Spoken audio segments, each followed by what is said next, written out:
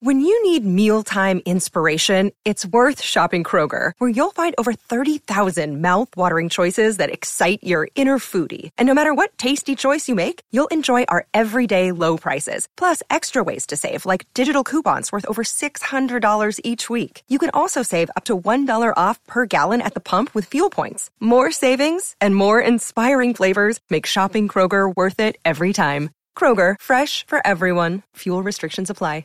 Jewelry isn't a gift you give just once. It's a way to remind your loved one of a beautiful moment every time they see it. Blue Nile can help you find the gift that says how you feel and says it beautifully, with expert guidance and a wide assortment of jewelry of the highest quality at the best price. Go to BlueNile.com and experience the convenience of shopping Blue Nile, the original online jeweler since 1999. That's BlueNile.com to find the perfect jewelry gift for any occasion. BlueNile.com. All right. It's actually Zulgad Collar today, joined by Kevin Seifert, ESPN.com now. Welcome, Kevin. How you doing? Good. The gang's back together.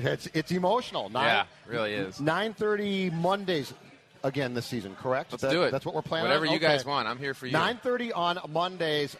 Okay, Collar, run your question that we were talking about previously past Kevin with the equation of including a team where I think people initially are going to think you're crazy, but there's some logic to it. Well, the Ryan Tannehill injury made me think that I would so much rather be the Minnesota Vikings than the Miami Dolphins. Yeah. But how many organizations would I rather be than the Minnesota Vikings?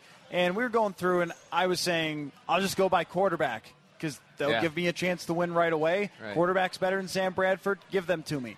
But then there's an exception to that rule in my mind, and that's the Cleveland Browns.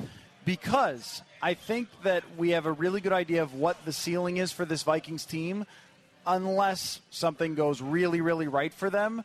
But the Browns are rebuilding so much talent around their organization now through all the draft picks and things like that, that I think that they're kind of like maybe the Chicago Cubs from a couple of years ago, or some of the hockey teams that tanked and got Connor McDavid, right. like that's where they are, and I might rather be them because I think the ceiling on that long term is higher than where it is with this Vikings team. Well, the plus for the Browns is that they have a lot of draft assets, and so those when you're adding up assets of a franchise, those always add up and make an organization look good. But then you look at the statistics of how many draft picks actually work out to be a good player, and they're not nearly as high. So you say, well, maybe they're just hedging their bets and they're just going to have a better chance of getting better players. But the real thing that the Browns are doing that is yet to be proven whether it's the way to build a team is to basically build all the rest of it and then deal with the quarterback later. Wait till it's almost like they're waiting until a quarterback falls into their laps. Right.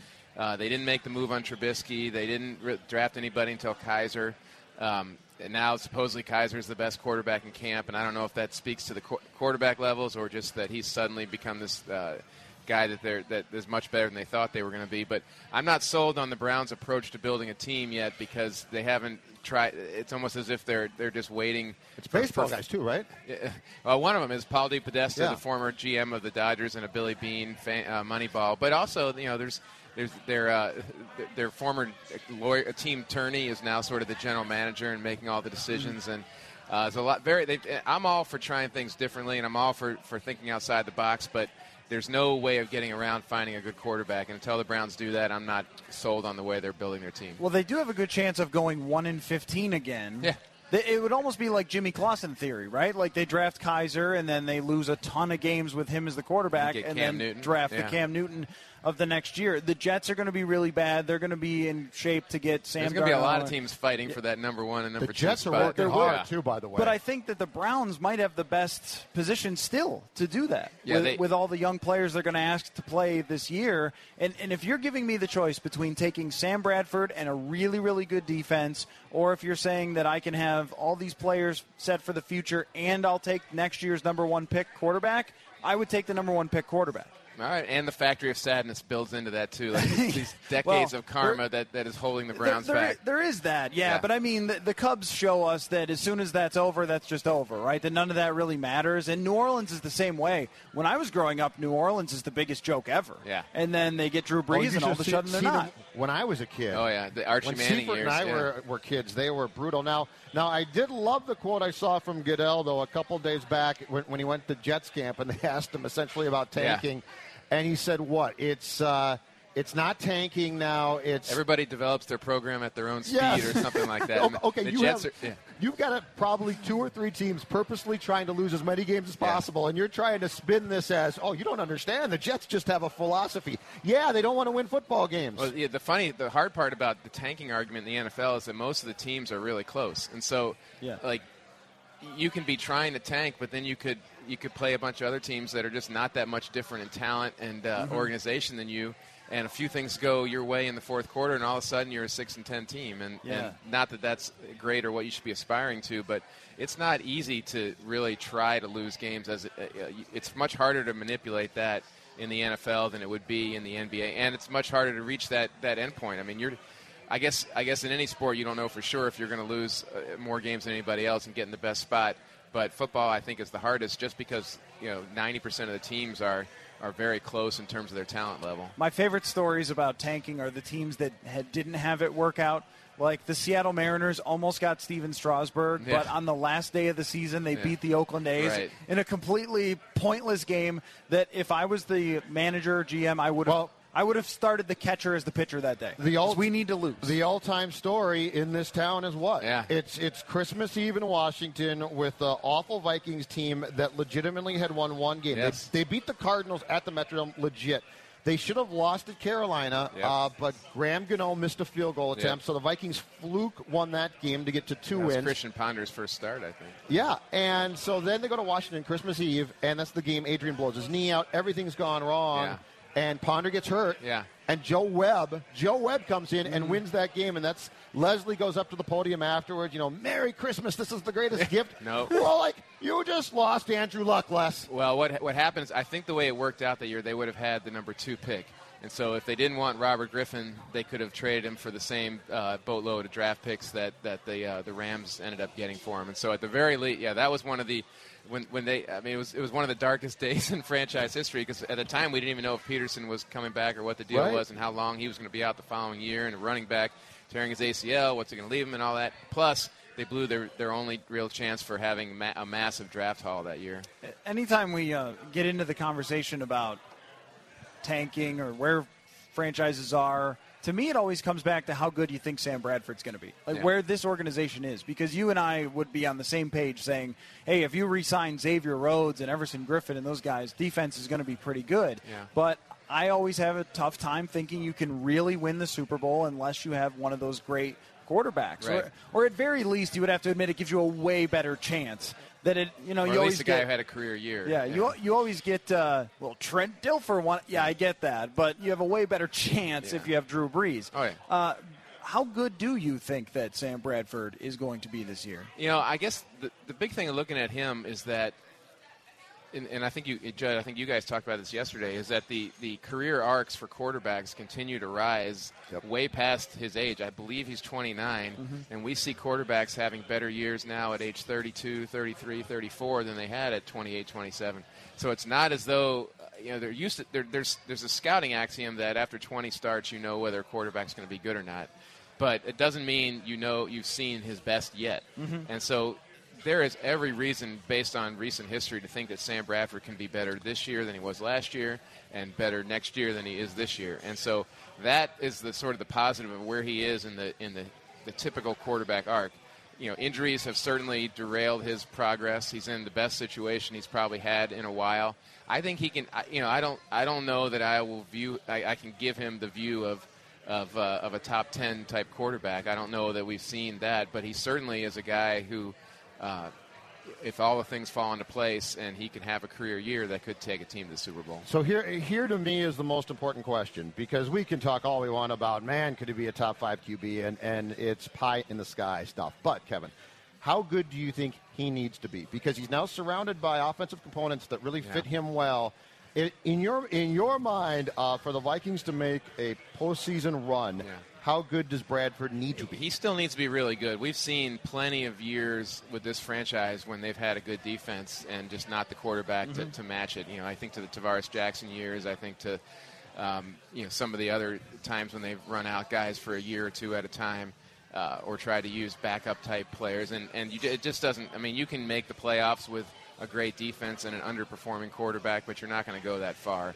And so if they want to make the playoffs and make a legitimate run to the Super Bowl, and that's the optimism of the February 4th. 31 teams, not the Browns. 30 February 4th. Yeah, exactly. Yeah, exactly. First team ever to play at home in the Super Bowl. If that's your goal, then you can't get around it without having a near elite season with the quarterback. I think Bucky Hodges and Sam Bradford have something in common, which is you can talk yourself into it.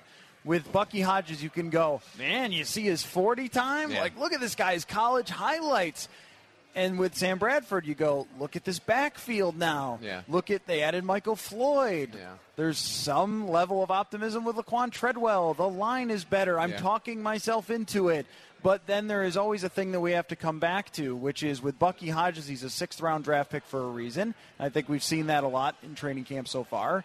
And with Sam Bradford, this is the league's basically worst third-down quarterback over years now. Yeah. And a guy whose career highs are really not all that impressive outside of quarterback rating, which can be a really flawed stat. Yeah. And when you come back to, it's not just that he would need to go up a bit to be in that category, it's that he would need to go up a lot because of how good quarterbacking is now in the NFL. Yeah, and when I said he's in the best situation he's ever been, I guess I'm thinking in terms of being A, healthy, and B, having the offensive coordinator that he's had his most success with in his career. And so those are – but when you take a step back and look nationally at other teams and compare it to where the Vikings are, it's not as if he has this star-studded supporting cast. Right. It's not Atlanta last year. No. I mean, there's Michael Floyd. If he's your best receiver, and we know what he can do, but that doesn't indicate depth.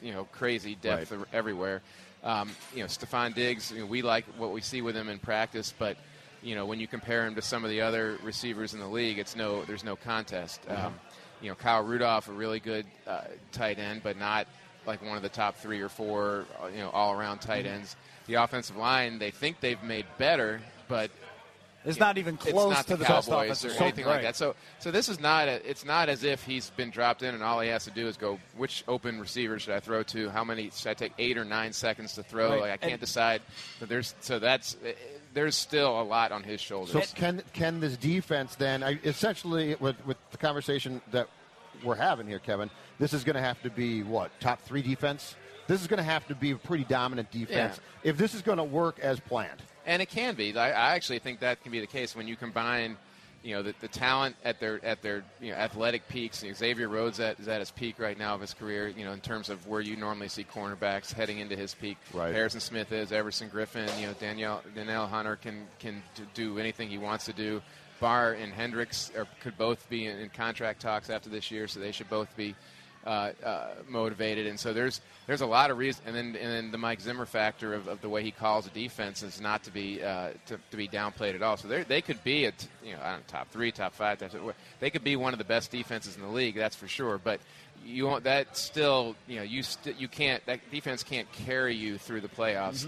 Mm-hmm. The offense not only has to show up, but it has to play at a high level as well. During the offseason, I was looking through numbers of average Super Bowl winners. And my favorite stat to use is one that's really nerdy. It's adjusted yards per attempt, which, I know points are easier, but I think adjusted yards per attempt tells you a little bit clearer of the story. The average Super Bowl winners historically have ranked 6th on offense and 6th on defense, which stunning breaking sports news. A good offense and defense at the same time is probably the best way to go. But it made me think, there are a few times where your Denver Broncos show up and they have their defense dominate. Also, they had to have New England's kicker miss an extra point, and Antonio Brown miss a game, and the turf wasn't very good for Cam Newton. Like everything went their way that season. That's what makes me think, yes, I think that defense will be good again. But if you don't have Sam Bradford elevate himself and you don't have one of the better offenses in the league, you're still going to be in that Kansas City Chiefs territory of pretty good, but really not one of the true competitors. Interesting you say that, because one of the historically the number one indicator of who's going to win of a Super Bowl contender / champion is another kind of nerdy stat. It's passer rating differential. So basically, how much difference is there between how much your passer? It's a nerd convention. Yes, going it really on. is. How much of a difference there is between your your quarterback's passer rating and your defense's passer rating against other quarterbacks. So what it boils down to is how good is your quarterback playing, and how good are you at stopping? How good are you at stopping the other team's quarterback? Breaking news. So that's the number one differential. So when we talk about can a defense carry and can Sam Bradford just play okay? No, I mean not to win the Super Bowl. Not anybody. Not Aaron Rodgers. Not in Matthew Stafford. Anybody. If you want to know the team that has the historically the best chance at getting the Super Bowl, they didn't always win it, but they had the really good chance. It was how good their pass defense was against your versus how good your offense was playing it in the passing game. Thank you, sir. All right, appreciate it. This holiday, whether you're making a Baker's Simple Truth turkey for 40 or a Murray's Baked Brie for 2, Baker's has fast, fresh delivery and free pickup, so you can make holiday meals that bring you all together to create memories that last. Baker's, fresh for everyone. Free pickup on orders of $35 or more. Restrictions may apply. Get more ways to save at the Buy 5 or More Save $1 each sale. Just buy 5 or more participating items and save $1 each with card. Baker's, fresh for everyone.